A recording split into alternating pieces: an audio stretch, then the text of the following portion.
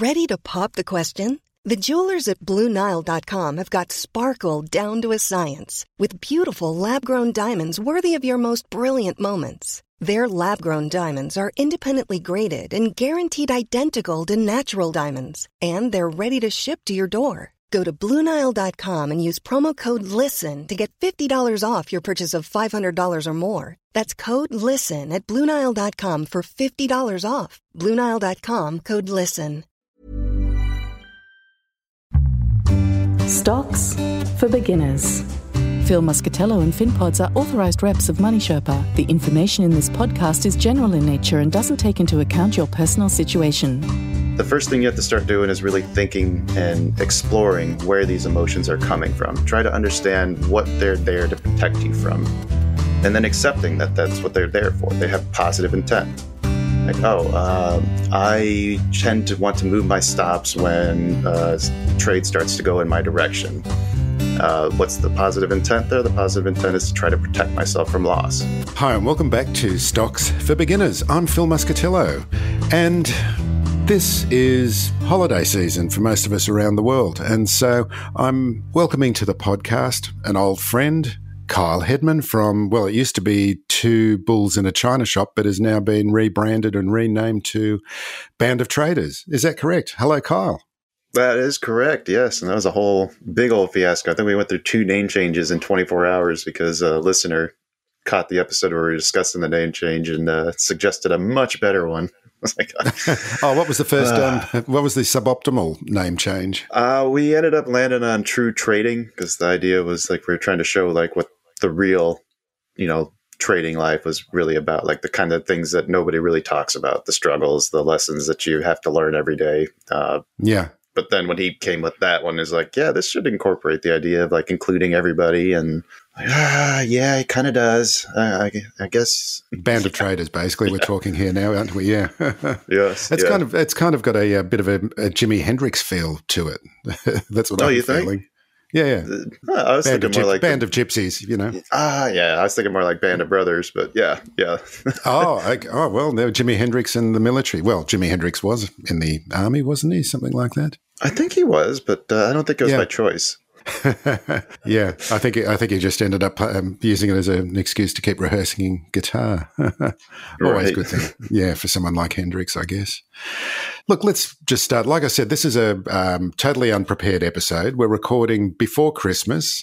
We are going to be releasing this sort of early January, so you'll be hearing this in early January. So we might talk about Christmas, we might not talk about it, but I'm here sweltering in Sydney. The weather's getting nice and warm and summery, but I'm assuming it's not quite the same where you are. It's actually been decently warm, but I think what we consider warm and what you consider warm might be a little bit different.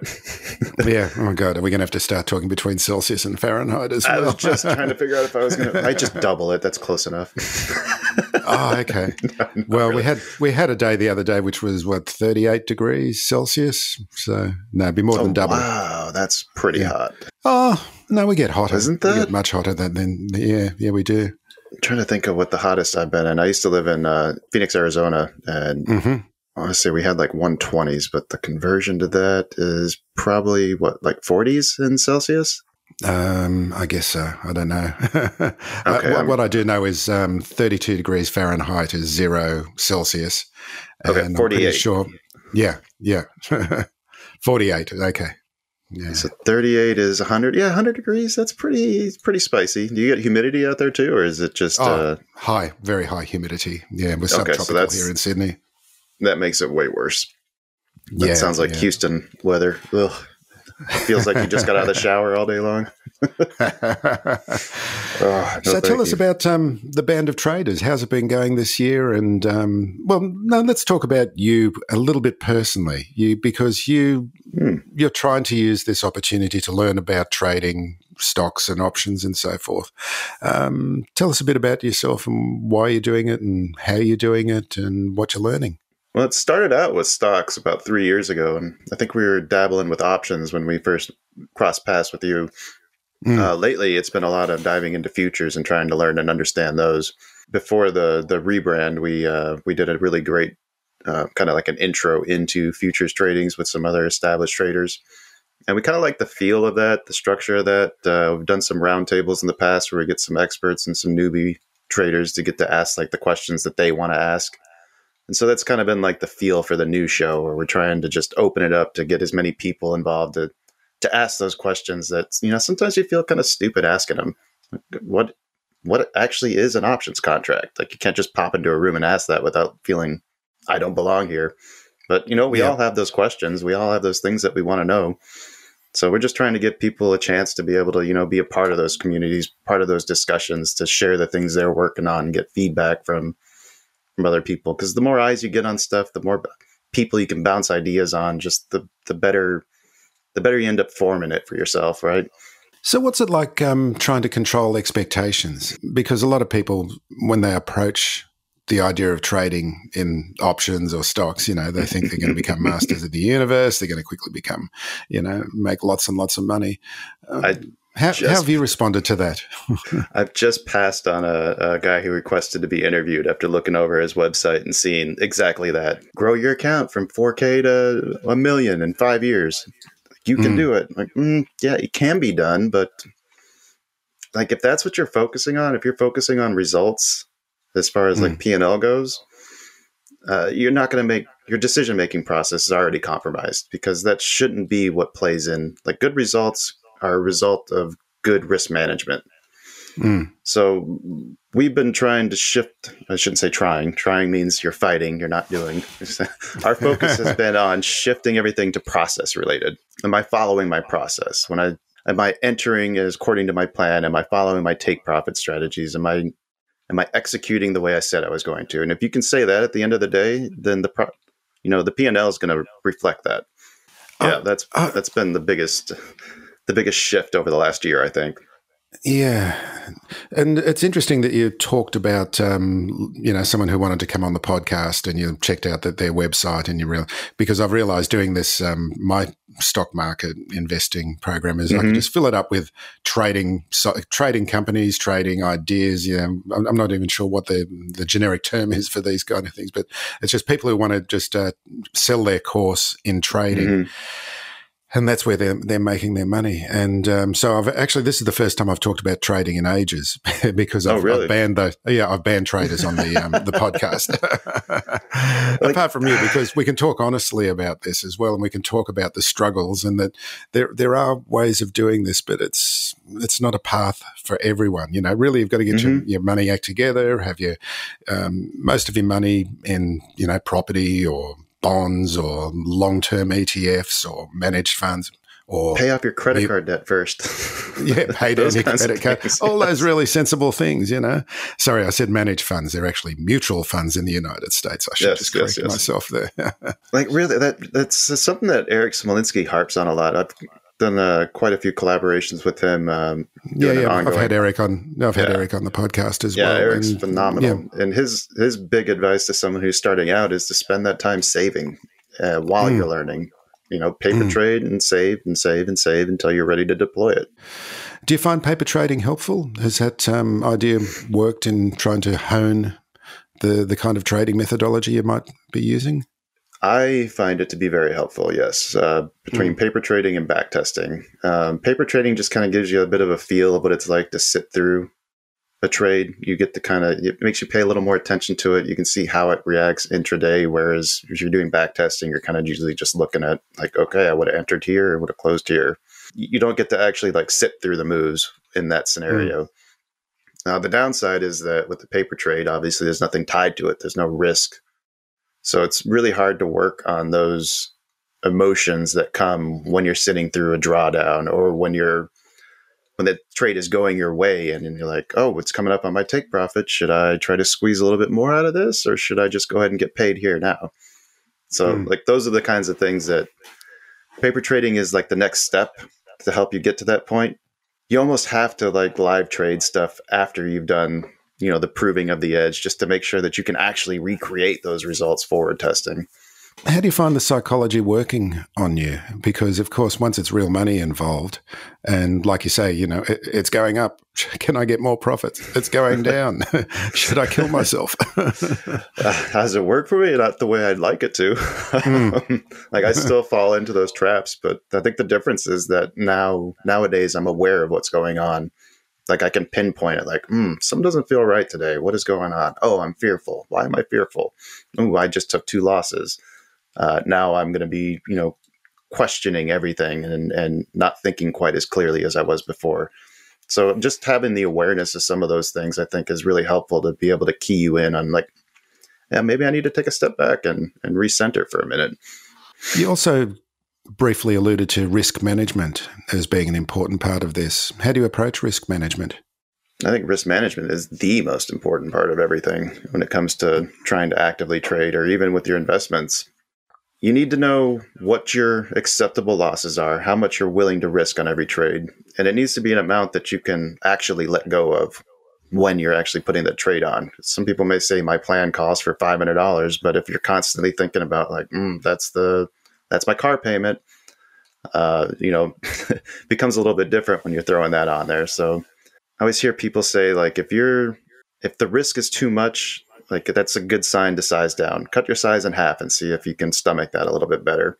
But as far as overall, you should have a plan that involves your risk per trade. You should have a plan that involves your risk per day, your risk per week, and then what you do when those situations hit. If I hit my max daily drawdown, what do I do to respond from that? What's my recovery plan? If I hit a weekly drawdown, how long do I shut down, and do I need to go back and revisit my strategies? Do I need to double check and make sure everything's still within tolerances? It should be probably the most well-defined part of your plan, I would think. I'm Sandra, and I'm just the professional your small business was looking for. But you didn't hire me because you didn't use LinkedIn Jobs. LinkedIn has professionals you can't find anywhere else, including those who aren't actively looking for a new job, but might be open to the perfect role, like me. In a given month, over 70% of LinkedIn users don't visit other leading job sites. So if you're not looking on LinkedIn, you'll miss out on great candidates like Sandra. Start hiring professionals like a professional. Post your free job on linkedin.com/people today. Are you looking for unbiased, in-depth market insights? Deep Knowledge Investing is dedicated to providing conflict-free, well-researched stock ideas. Gary Brode is a 30-year Wall Street hedge fund veteran turned to the good side. He's dedicated to providing you with independent and timely market commentary. Deep Knowledge Investing is supported by a large, successful and highly engaged board of advisors who provide expert advice and insights in a variety of fields and industries. Gary appears regularly on this podcast, so you can check out his insights for yourself and see if he's the right guy for you. Receive 50% off a Deep Knowledge Investing subscription by using the promo code STOCKSFORBEGINNERS50, that's 50. By using this promo code, you can subscribe for 6 months for only $100 or check it out for a month for only $25. That's deepknowledgeinvesting.com and use the promo code STOCKSFORBEGINNERS50. By using this code, you'll be helping to support this podcast. Deep Knowledge Investing, helping you to beat the market.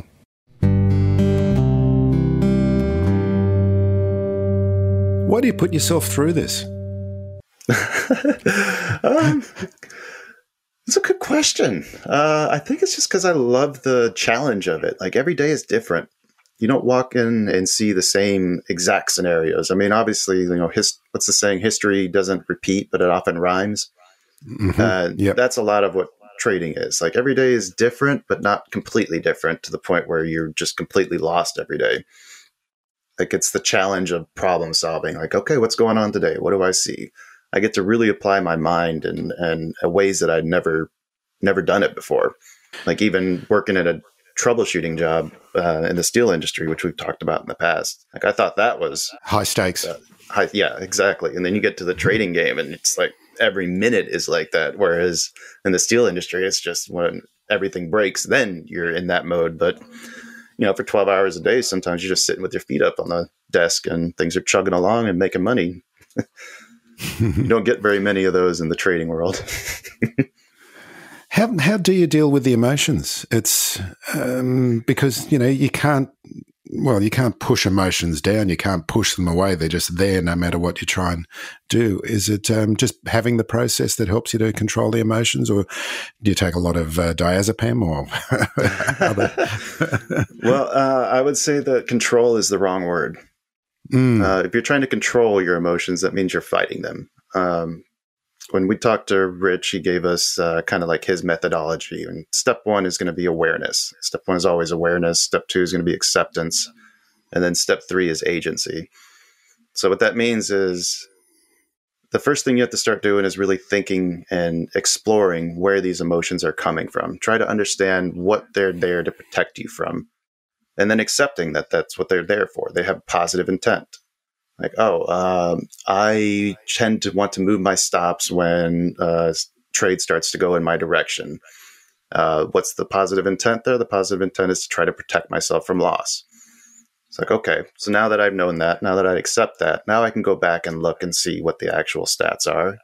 And I can actually negotiate with myself. I could say, hey, look, you're doing this to protect me, but really what you're doing is you're hurting the overall process, because now we're not capturing all these winners that we get stopped out at break even on. And when you can have like that kind of, it sounds foo-foo, but when you can have that kind of discussion with your subconscious to kind of negotiate with it, get him on board with what your plans are, I think that makes for a much, much more effective plan for trying to understand and work with your emotions. So from the beginning of 2023 to right now at the end and the beginning of 2024, is there any major things that you feel that you've learned or mastered that's helped you over this year? I would say I have a much better understanding of psychology after doing that series with Rich Friesen. That's been fairly eye-opening. And even when we first talked to him, 3 years ago, he told us all this stuff. And I kind of approached it with an open mind, but I don't know that I necessarily fully embraced it at that point. I think once you start to see some of those results pay off, once you start to really understand yourself, and this goes beyond trading, which is what's really, I think, the crazy, interesting benefit throughout the whole thing. I've become a much better person over the last year just because I've been willing to explore myself, if that makes sense. A better person in what way? Like when I'm more honest, I'm more open when I'm like conversing with my friends and family, my wife. Something if something bothers one of us and we need to have that hard conversation, I'm not as quick to run away from it like I used to be. More willing to engage and really just kind of think. And I think too about what other people's, when they get emotional, like what is the reaction stemming from? Why are they getting emotional at this? Because a lot of times they're involuntary, right? That's right. I got to say, it's been a hard year right at this end. It's been a really hard year. Yeah. And what Not ways? that I do any. Just in terms of the investing, it's been a bit hard because, I invest on the Australian share market. I've been using a methodology. One of my guests, I may have talked about him before, but he's got a fundamental way of investing, and I've been following his trades. It's basically a follow trading system, and it's the Australian share market has just been so flat over the year. There's been a bit of up, it's been a bit of down, far less volatility in the US market, but the US market's ending the year. It's. I'm not sure what it's going to be like in early January because things change so much. But it's just been such an upward trajectory in the US. And we're also coming up on an election cycle too, I think. So I wouldn't be betting against that anytime soon. Yeah, but does that really have that much of an effect on markets? I think it does. I'm going to go look and see what the correlation is, but I think it does. God, you guys take so long to have an election. It takes years. It's like 6 weeks here, It's just everything's going, and then 6 weeks it's called. That's when it all happens, and then you have the election, then it's over. Let's see. The market has been favorable overall in 20 of the 24 election years from 1928 to 2020. Negative returns only 4 times. Interesting. Right? Why is that? Why do you think that is? Do you want to get tinfoil hat time? Oh, yeah. I love a tinfoil hat. How many people are wearing tinfoil? How many people are wearing tinfoil hats these days? What's happened to the world? I don't know, but man, it seems like what the do you find that there are so many people there's so many people now who are I'm not sure if it's conspiracy theories. This is both on the right and the left of politics, but it's just people have gone insane. I think it's with the rise of the internet now. You can find a chat room anywhere for somebody who believes your crazy theories. You know, or you can find someone else's crazy theories to subscribe to. Right. And flat earthers. I think my daughter one year came home from high school, told me that she didn't believe in space. Like, no. No. Let's go grab the telescope. Space is real. It is. We're not playing that game in this house. So I also was interested when you were doing those interviews with Rich, is it? Rich Friesen? Yeah. Rich Friesen, yeah. That you're in Peoria. Yeah. Peoria, Illinois. I just always, when I was a child, my parents had a record collection, and one of the songs in their collection I used to love was I Wish I Was in Peoria. Do you know that song? No. Oh, how I wish I was in Peoria tonight. Huh. Oh, how I miss the Goyles in Peoria. You got to say it like that, Goyles in Peoria tonight. Oh, you can pick a morning Gloria right off the sidewalks of Peoria. That's not been my experience. It's a really, really, really old song that's been covered so many times. The premise is these guys are on a ship that's sinking, you know, and as it's sinking and everyone's panicking, suddenly go, I wish I was in Peoria. The center of the Illinois where there's no water except for the river. Yeah, that's right. You're not going to be on a sinking ship in Peoria. What's Peoria like? What's it like to live there? It's like going in a time capsule, if that makes sense. Yeah. Like, tell us about it. If you lived in like a modern city, and it's like going back 100 years. You see like all the old brick buildings from like when the industry was big here in like the 1880s to early 1900s. Like Peoria used to be a really prosperous town, and it's just kind of been on the downhill since then. There's aspects that I like. I like the kind of throwback feel of it, but it does sometimes kind of feel like you're driving into an apocalyptic ruins of like a major metropolitan sometimes. I'll have to pull some pictures and send them to you. It has a lot of historic buildings, does it? Oh, yeah. And then great Richard Pryor's from here. Oh, okay. Wow. Yeah. Richard Pryor. What was that great line of his? You know, remember when he set himself on fire? Oh, God, cooking cocaine or something. And he said, I don't know what happened. I had a glass of milk. I had a cookie. I put the cookie in the milk. Kaboom. Didn't he at the end of that special too flick a match and say this is his impression of himself running down the street and threw it? Oh, no. What a comedian. But what industry is there? What keeps the economy going in Peoria? Used to be Caterpillar. Caterpillar's got a really big presence here, but they tried to shift it to Chicago, and I'm not sure that if they're not still trying to get out now. Illinois has not been very favorable as far as taxes go, but they still have a big Caterpillar presence. Keystone, which was the steel mill I used to work at, now owned by Liberty. That's another big employer. There's a lot of actual industry out here. Just they've been around for 100 years, and the buildings look like that. So does it still have a main street, a high street there with lots of shops in it, or is it still you have to drive out of town to the box stores? The Riverwalk is pretty nice. You can go walk along the Illinois River. They do a good job of keeping that vitalized, and they actually have like a lot of really cool stuff in the summertime, free concerts and things like that. Yeah, I mean, I like it a lot more than I liked Arizona. People are a little bit more friendly than they are there. Weather's more my speed. I like the colder better than the heat nowadays. Although, ask me that again in a couple weeks when it snows. That's still the case. Well, this can be one of our quixotic crusades, like revitalizing the theme song of Peoria, which I've just given to you. Is that the actual theme song of Peoria? Because that's what it sounds like. I think it should be. Yeah, it should be. It sounds like a high school band song. But then, of course, we've had another one of our failed crusades, and that's to promote Grace Stanke from Miss America.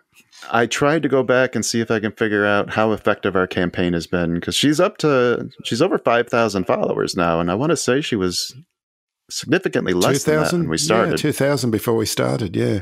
So just to remind listeners that Grace Stanke is the current reigning Miss America, and she's also a nuclear engineer, and she's doing a lot of work promoting nuclear power as a clean energy future. But she's studiously ignored us in our campaign to promote her, especially on Twitter. Especially after we doubled her since we last brought it up. I mean, she's doing a great job going out there and canvassing for nuclear power. I mean, I don't know how you feel about it, but you've worked with nuclear close up, haven't you? Yeah. I mean, I think nuclear power sounds more complex than it actually is. It's really the same technology that we use with coal or similar. I mean, it's just a hot rock that makes steam and spins a turbine. Right? It's what do you do with the stuff after you've used it? That's the problem. Well, must be able to do something. I mean, because Australia produces, I think we've got the largest uranium reserves in the world, possibly, or the second largest, and we actually export lots and lots of uranium. We have a law against whoever has nuclear reactors. I guess France, America, lots of different places. That's right. There's different grades too for that and weapons grades. So North Korea is probably not calling. Oh no, we sell them out the back door to North Korea and Iran. Just joking. Yeah, yes. But we've got a ban against nuclear power here, and we've got one nuclear reactor, and that's for medical isotopes. Just here in the suburbs of Sydney, in fact, you sort of say that we've got a nuclear reactor here in Sydney in the suburbs, and oh, really? We didn't know that. Right? Yeah, been there for about 50 years, no problems at all. Right? But it's I don't know. You don't hear about them unless there's something. Yeah. You don't hear about them unless there's something really goes wrong. Yeah. I mean, it's always made sense to me, the idea of nuclear power. And I've got this fantasy, and there are some people who've been pushing that because Australia is vast with lots of empty spaces and geologically stable, that we should also start an economy, a lot of economic activity based on taking other people's nuclear waste and burying it in a very safe way, as well as exporting it and also becoming world leaders in nuclear technology. If we could ever get rocket ships to not blow up, just launch it to the sun and help, keep the sun going for a little bit longer. That'd be my plan. Yeah. But what about very fusion, though? Yeah. I mean, fusion's getting really close to being commercially viable. Is that okay with Australia? Would they allow one of those plants to operate? Who knows? People get scared about them whenever you say that nuclear. And the thing is about nuclear fusion, isn't the saying it's always about 20 years from being ready to go? Right. But I've seen some companies that say that they claim to be ready to be commercially viable and actually putting out usable amounts of power in the next couple of years. I don't believe them, but. No, that's right. It's nice to see that it's close. But we do have a working system that does work. And, as long as you don't put them on fault lines or in tsunami zones and maintain them well. I mean, even the worst nuclear disasters we've had, like Chernobyl, you look at Chernobyl today and they've got very high levels, but there's a forest and there's animals in the forest and they all look sort of quite normal. Yeah. Yeah. Did you watch the documentary they did on that? Not the documentary, the miniseries that they made. It was kind of like a Did you see fictional it? retelling. It was really good, but they way over dramatized the effects of some of the stuff that had happened there. Like if you go back and read how actually damaging the event was, it's surprising how many people survived some of the stuff that they had to go through. And I think things like that don't help when it comes to trying to promote it as, something that's probably better for the environment than a coal plant or an oil or some of the other stuff we use. What's Australia's hang up? Like, why do you guys not allow it? It's just been a long time political thing on the left of politics that it's seen to be, very unsafe. It's always the current government say, we can't go nuclear, even though in COP28 currently with the meeting, there's a lot of countries that have signed up to produce a lot more nuclear power. And Australia's still saying, it's too expensive. It doesn't work. We're going to be building offshore wind turbines and more solar panels. Offshore wind turbines are pretty solid, though. Yeah. You get pretty consistent wind out there, don't you? Possibly somewhere. It's just more the transmission lines, because you've got to completely rebuild the transmission of power infrastructure. And these transmission lines have to go over people's properties as well. And so there's all that oversight that needs to be done, and the protests from local communities who don't want power lines going across their farmlands. People who think the magnetic radiation is going to affect their brains. Like, I don't think it's even tinfoil hat territory. It's just they don't want the power lines there. They're just ugly, and yeah, I could see that. You know, it's their land, and they have a right. Especially in a place like Australia, where I assume that's like kind of like the big pride and joy is the pristine nature of your guys' country. Yeah, that's right. They're building offshore wind turbines just off Newcastle, which is just north of Sydney, which is the largest coal port in the world. We export more coal from there. But one of the reasons why they're building it there is because the power stations are there, and the infrastructure exists. But, you know, I can't see the coal being stopped anytime soon. Well, it sounds like we need to change our strategy for Grace and try to just get her to go to Australia and give some speeches. I think so. Yeah. Miss America does Australia. Right. Might have to workshop that title. Yes. Okay. But Miss America used to be a big thing, didn't it? I mean, it's obviously it doesn't capture the public imagination like it might have once in the past. No, when you had 4 channels to watch, 20 years ago, pretty limited on what you could actually, pay attention to. Now you got so many options that we're starting to see that, maybe network doesn't make the best stuff. So tell me, in America, in a town like yours, how many people live in Peoria? How big is it? Let me check.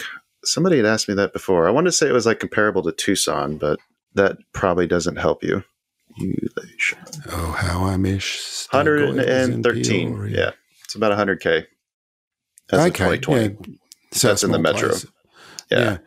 Do people get on well? I mean, we get this view overseas that America, everyone's at each other's throats. You can't have any kind of political discussions. You don't. There's all those memes about what the uncle's going to say at Thanksgiving dinner. I mean, everybody has one member of that family where they're just very opinionated and don't want to listen to anybody else. And politics, can be kind of a touchy subject, but I think in all honesty, you got 10% on either side that's like the vocal extreme, and then the other 80% lives in the middle and doesn't really care enough to engage. So you only ever hear, the extremes. Those are the only people that ever make it on the news segments, or that's all they ever promote, because that's what gets the clicks. That's what gets people upset and angry. But I think the majority of people are just like us. They just want to live their life and don't want the government overstepping their reach. And, leave me alone, I'll leave you alone. So Peoria, you'd consider it middle America of sorts, of some sort, wouldn't you? Yeah. It's Midwest. And, people get on well with each other? Yeah, for the most part. Trying to think if I've had any bad experiences. Not really. Is it a safe place to live? Depends on where, but that's going to be anywhere, right?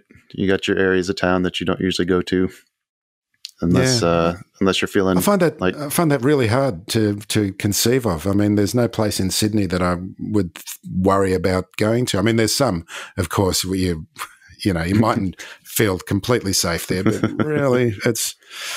Every time people say that, I've gone through some of those spots, and. Like, you feel like a stranger. It almost sometimes feels like another world, but never actually felt in danger. But I mean, I haven't been to some of there's places in Detroit that I've heard where you get a flat tire, they'll pay for it. The city will, because they don't want you stopping. They want you to just get the fuck out of that place. And they will not send repair crews to those streets. Yeah. Wow. It's just hard to conceive of, I feel so safe here in Sydney in comparison. You'd think with as much wealth as this country has, there wouldn't be so much poverty, especially in so localized like that. I don't know. We do the best we can with what we got, right? Yeah. Now, this is being released, like I said, after Christmas. What's your Christmas looking like? Well, we had daughters come in for Thanksgiving. I think that was more the bigger celebration. A lot of times my wife likes to put together like some type of like thing to do for the family, whether it be an escape room. You familiar with those? Do you guys have those in Australia? What, the game? Like it's a game where you have to escape out of the room? Yeah.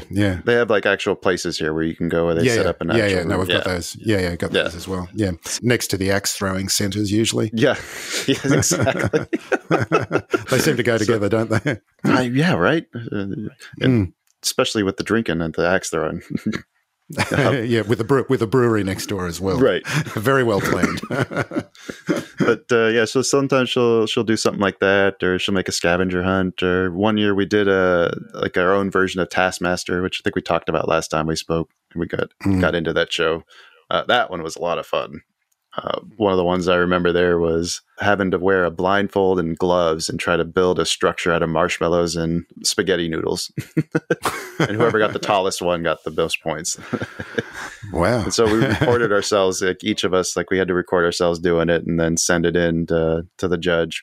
And watching the clip of yourself, like with blindfolds on and gloves, trying to build something where you have no sense of sight, you have no sense of feel. Just watching it like droop as I'm sitting there thinking it's up here. So people in America tend to move a lot more than in other countries. So you're not from Peoria, are you? And your wife is not from Peoria? You've sort of come from other areas? My wife was a lot more stationary than I was. She grew up in Phoenix and lived there for most of her life. I think she lived in Dallas for a little spell, but they went back pretty quick when she was like in her early teens, I think. Yeah. And where were you brought up? I was brought up in Houston. I grew up in Tucson. I lived in Bakersfield, California. South Carolina, Chicago, New York, Memphis, Mississippi. Brief stay in Tennessee.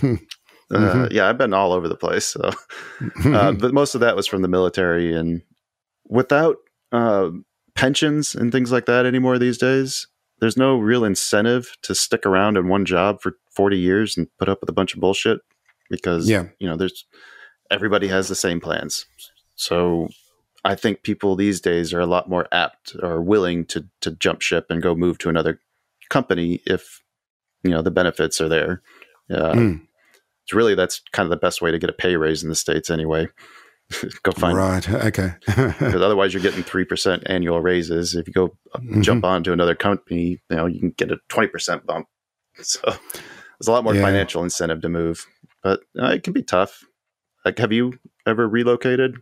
No, I've lived in Sydney my whole life. And I remember the statistic that is it something like 90% of the Australian GDP is produced in 7 square kilometres of Sydney and Melbourne. So there's no incentive to move really, unless if you work in the mining industry, of course, you'd go over to Western Australia and work there because there's a lot of wealth and the resources are over there. But basically for any other kind of job, you've got to be in Sydney and Melbourne. And of course, it's becoming a nightmare here because you've got the high mortgages now, rents are through the roof. It's becoming totally unlivable. It's absolutely insane what's going on here at the moment, and it just seems to be tinkering around the edges. There's not enough homes being built, not enough apartments being built. There's too much immigration at the moment, and that's taking away a lot of the accommodation. That's funny that I thought Australia was really strict with their immigration. We are. It's really hard to get a visa to come work there. Yeah, but it's it doesn't take that many people to make I was just reading today that the target was like 250,000 people per annum on. These are temporary visas for people to work, and but it's doubled. It's more like 500,000. So I'd like to get a city the size of Canberra arriving in the last year without any new infrastructure and new housing in place. It's a big deal. And because, how many people are in Sydney now? About 5 million, something like that. Yeah, so it's about the size of probably Phoenix or one of those big U.S. cities. Yeah. No, it's a big city. And, of course, there's all that the thing where no one wants to have any new development in their backyards. And, there's still a lot of sprawl, still a lot of very large places with, 1 or 2 people living in them. Right. So it's been a combination of factors, and I I really think it's a consequence of what happened during the COVID mess up and lockdowns and everything, because it's a similar situation in the UK, a similar situation in Canada and a lot of other places like that. So I don't know. I do worry about, like my kids and, how they're going to survive. And yeah. Well, anyway, don't we get too depressed? Yeah, let's bring back to Christmas. I want to know what you guys do in Australia. Do you have any different traditions there? Well, it's the height of summer here. So. Yes, that's what I was wondering about that. So the traditions are, yes, we still have Christmas puddings and we still have turkeys, and my mother insists of having a turkey each year. so when you got say that, Christmas pudding, what does that mean? Because that's not what it's an English. We call it's an English thing. No, Christmas pudding's an English thing. It's like a fruit cake of some sort, very, very rich fruit cake. It's like more like a bread almost, right? Wouldn't say a bread, no, or because a cake. it's very more of a cake. Yeah, very moist cake. Usually brandy in it as well. It's a very English kind of tradition. So what do they call what we call pudding? Like if you see what we call like those little Jello snack cups, they're just like a chocolate liquid. Oh, what do we call those? Jellos, I guess, something like that. Yeah, no. It's not. That's not that kind of pudding. But then, of course, to counteract that, there's lots of salads, there's lots of beer, and lots of seafood. Seafood. So I live. That's my definitely. style. Prawns. Oh, shrimp. You call them shrimp, but prawns, oysters, and I live very close to Sydney fish markets here. So one of my personal traditions is to go on my push bike in the middle of the night, because they're open for 24 hours a day for the few days before Christmas, and stock up on prawns, oysters, a few things to put on the barbecue, or the barbie as we call it here. Yeah. And what's a dozen oysters run you guys out there? If you're getting them raw in the half shell. Well, in Australian dollars, it's about 25 Australian dollars for a dozen oysters, which would be, I'd say, about $16, somewhere around about $15-16. Seems pretty comparable then. Okay, you guys aren't getting cheap oysters at least. Yeah. Oh, so you understand the idea of raw half oysters in the shell? Oh, I love them. Except I like a little bit of horseradish, dab a cocktail sauce on it, and then I eat it with a cracker. Yeah, that's with a cracker. I like the cracker. I like the texture that it gives with it. Because I was at a function one night, and there were a lot of Americans there, and they were handing out the oysters, and they were looking at them in absolute disgust. I know, right? It's like, try them; they're delicious. Yeah. So you're the first American I've met who's actually. I'm sure there must be other that would eat the raw half-shell oysters. But my these dad people taught me the joy of that. Yeah. But these people, they were just. And so they had to be taken back to the kitchen, put under the griller and grill. And make them Rockefeller. I know. Ruin them. They were talking about Louisiana style, so I'm not sure what Louisiana style is. Is that like with the cheese on them? That's because I think that's what the Rockefeller is. Like they bake them with a little bit of cheese on top. Yeah, no, raw oysters. They're fantastic. Absolutely. What about you guys? I love getting crawfish when the season's in, but you guys call them, I think, yabbies? Yabbies, yeah, that's right. Are those big out there, big boils that you do? Not really. Those? No, not really. No, I've never taken off. Dang. I mean, you can get yabbies, but I don't know. We've got a thing called Balmain bugs. I actually live in a suburb called Balmain, and they're kind of like little lobsters, I guess. Yeah. They kind of look like trilobites, like a fossil almost. Good word. Yeah. And they're delicious. They're absolutely delicious as well. So, I often get a few bugs as well. But speaking of words, I got to say, I got to thank you for turning me on to that History of English podcast. Oh, fantastic. You've been enjoying it? Yeah. Oh, yeah. Wife and I listened to, I think we binged about like 15 or 20 of them while making dinners for a while there. I have to go back at it. There's so many like really crazy nuances about language that you never would have thought about. Like the way they're able to piece together an old extinct language, because they noticed in like these three like ancient ones, they all have like similar words for wheel or for cows. Like, so now we can figure out what location they came from. They're likely here because we know that there's these types of animals were here. The forensics they can do with it's fascinating. I know. And that idea that because we're talking about Proto-Indo-European languages, which is where most of the languages in Europe came from, and also Sanskrit in India came from similar roots. But there was one episode where he was talking about when, I think it had to do with chariots, didn't it? The people who had the chariots brought the language because chariots became such an effective weapon of mass conquest that they took the chariots and the language with them. Right. And when they were heading westward into Europe and hit the Carpathian Mountains, some charioteers went to the north and some went to the south. The ones went to the north, their language turned into the Germanic languages, and the ones that went to the south turned into Greek and Latin. Only to be all reunited later, many years later in history, and, ending up in the melange that is the English language. So fascinating. I think that was another really cool one. I was reading up on onomatopoeia a while ago, and I think I remember reading sneeze is actually a form of that, because the original version of the word had a K in front of it. So if you pronounce it with the K, it kind of sounds like you're sneezing. Sneeze.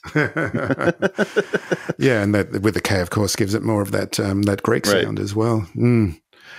Yeah, I was just been yesterday. We had a bit of a family day because we've got several families, and some go away at Christmas, so we had a bit of a Christmas thing yesterday. And there's a suburb, the suburb in Sydney where I grew up, which is a very Greek area, and we got the bigatsa from there, which is this Greek. Beautiful, beautiful Greek dessert. And what's it called? Deli, bigatsa. Bigatsa. I'm going to have to look that one up. Bugatsa. And just so cheap, and you go to this deli next door to it as well, and you get these huge chunks of beautiful Greek cheeses and beautiful olives and all sorts of things. And you come out of there and you've spent under $100, and you got food to feed 5 or 6 people. I used to love like some of the Mexican places I used to get when I lived in Tucson. There's a little stand called Nico's Tacos where you can get, it was $5 20 years ago. I'm sure the price has gone up now. $5 for 2 beef chimichangas, and these things were almost a pound each. What are they? What's a chimichanga? It's like a burrito, but it's deep fried. Yeah, like the outside of it, so it's nice and crispy. Yeah. Ooh, yeah, one of those, like I could barely finish one. I got 2 of them in this thing for $5. Like, you kidding me?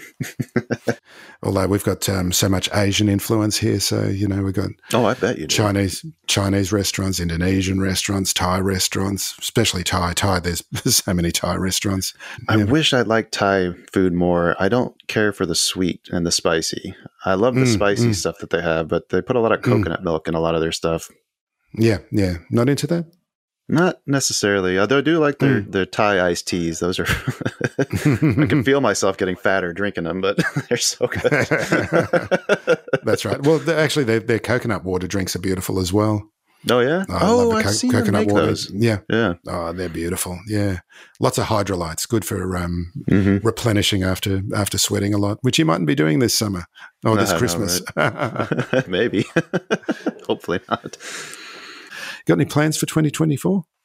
I mean, we just made our big changes. So I think the next couple months are going to be just kind of taking stock of how they're doing and seeing if anything needs tweaked. I'd still like to at some point do another mini series on fundamental analysis. But I don't know, there's so much stuff. You can only spend so much of your time on so many things. And with the option series and then futures, like sometimes it's too much. Yeah. So I may actually just try to take some more time and focus on one thing rather than being too spread out. Yeah, spread it out too much. So how are you finding it with when you're dealing with listeners? Are you dealing with listeners and other people who are coming on board and talking about it? Is there a community group as well? Oh yeah, we have a Discord where that's right, Discord. We merged with our friends over at Vanta Trading. They're the 2 of the panelists that regularly appear on the show now. They have a paid room where they offer educational services and mentorships and other amazing stuff, town halls and stuff like that. And then we operate the free side of that. So we put together events. We've got a coding workshop that we're trying to put together for people who want to learn how to build their own studies or make use of ChatGPT to help them write some Python scripts to do back testing. We do M period challenges on Fridays so we can get people together to The idea is to not fuck up your Friday. so go into sim mode and we'll play for some prizes, that kind of stuff. Yeah. And how are you finding people are reacting? I mean, when you're talking on Discord and the community, what are the kind of people? What are their expectations? What are they looking for?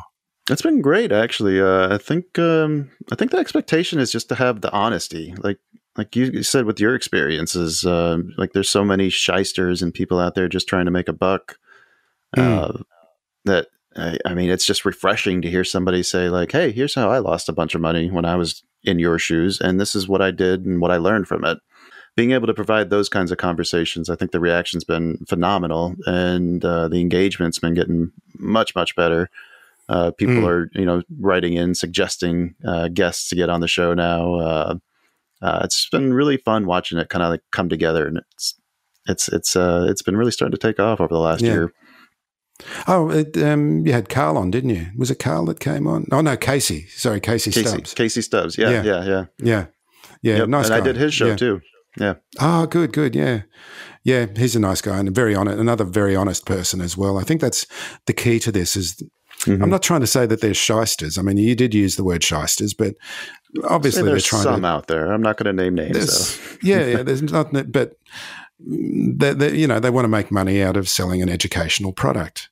But really, there is so much that you need to understand, and I really commend you guys for what you're doing in terms of being basically honest about it. Like we've been saying, I mean, honesty is the key word to this, isn't it?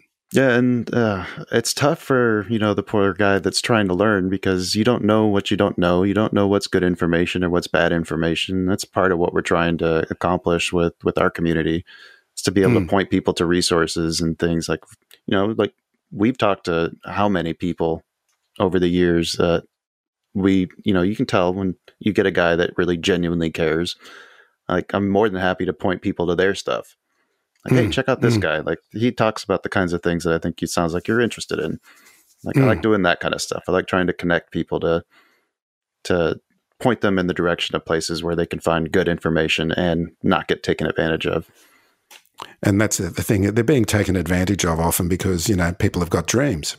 Money means dreams and realizing these dreams. And sometimes these people selling educational products, that's exactly, they just, their hands are going right into people's minds and they know exactly which little switches to, which buttons to press and which switches to pull, and emotionally get people sucked in, and can often not be a very good outcome for users.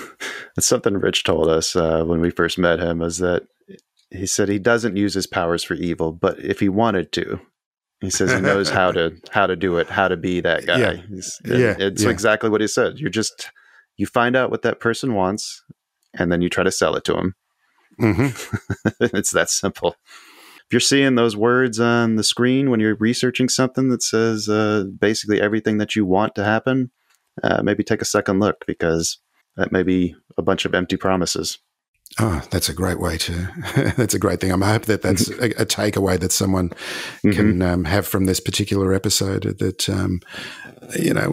you've got to understand what you want, what your goals are. It's all that old financial planning advice, which is so cliched, but you really need to know yourself, know what you want, know what your needs are, and know what you need to do to keep your money safe as well. Yeah. Yeah. Yeah. Well, I think that's a good point to say goodbye and Merry Christmas and Happy New Year, even though by the time this comes out, that'll all have been happening. It shall have happened. We have time traveled. Hopefully all the New Year's resolutions are still intact. Oh, God, New Year's resolutions. And hopefully we've got world peace.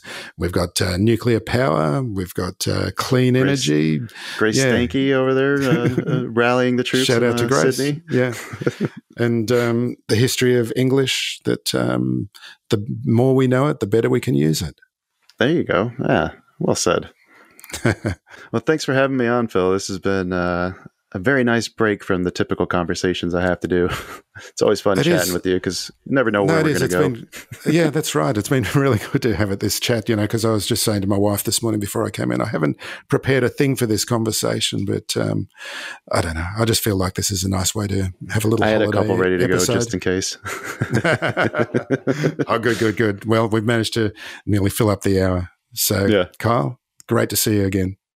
And Phil, you have a great holidays, man. I hope it's not too hot. Maybe you get a freak snow and you can build a snowman or a sandman. Well, luckily we've got about hundreds of beaches here in Sydney, so that's not a problem. Oh, yeah, okay. Think of me then. Okay, signing off. Thanks for listening to Stocks for Beginners. If you enjoy listening, please take a moment to rate or review in your podcast player, or tell a friend who might want to learn more about investing for their future.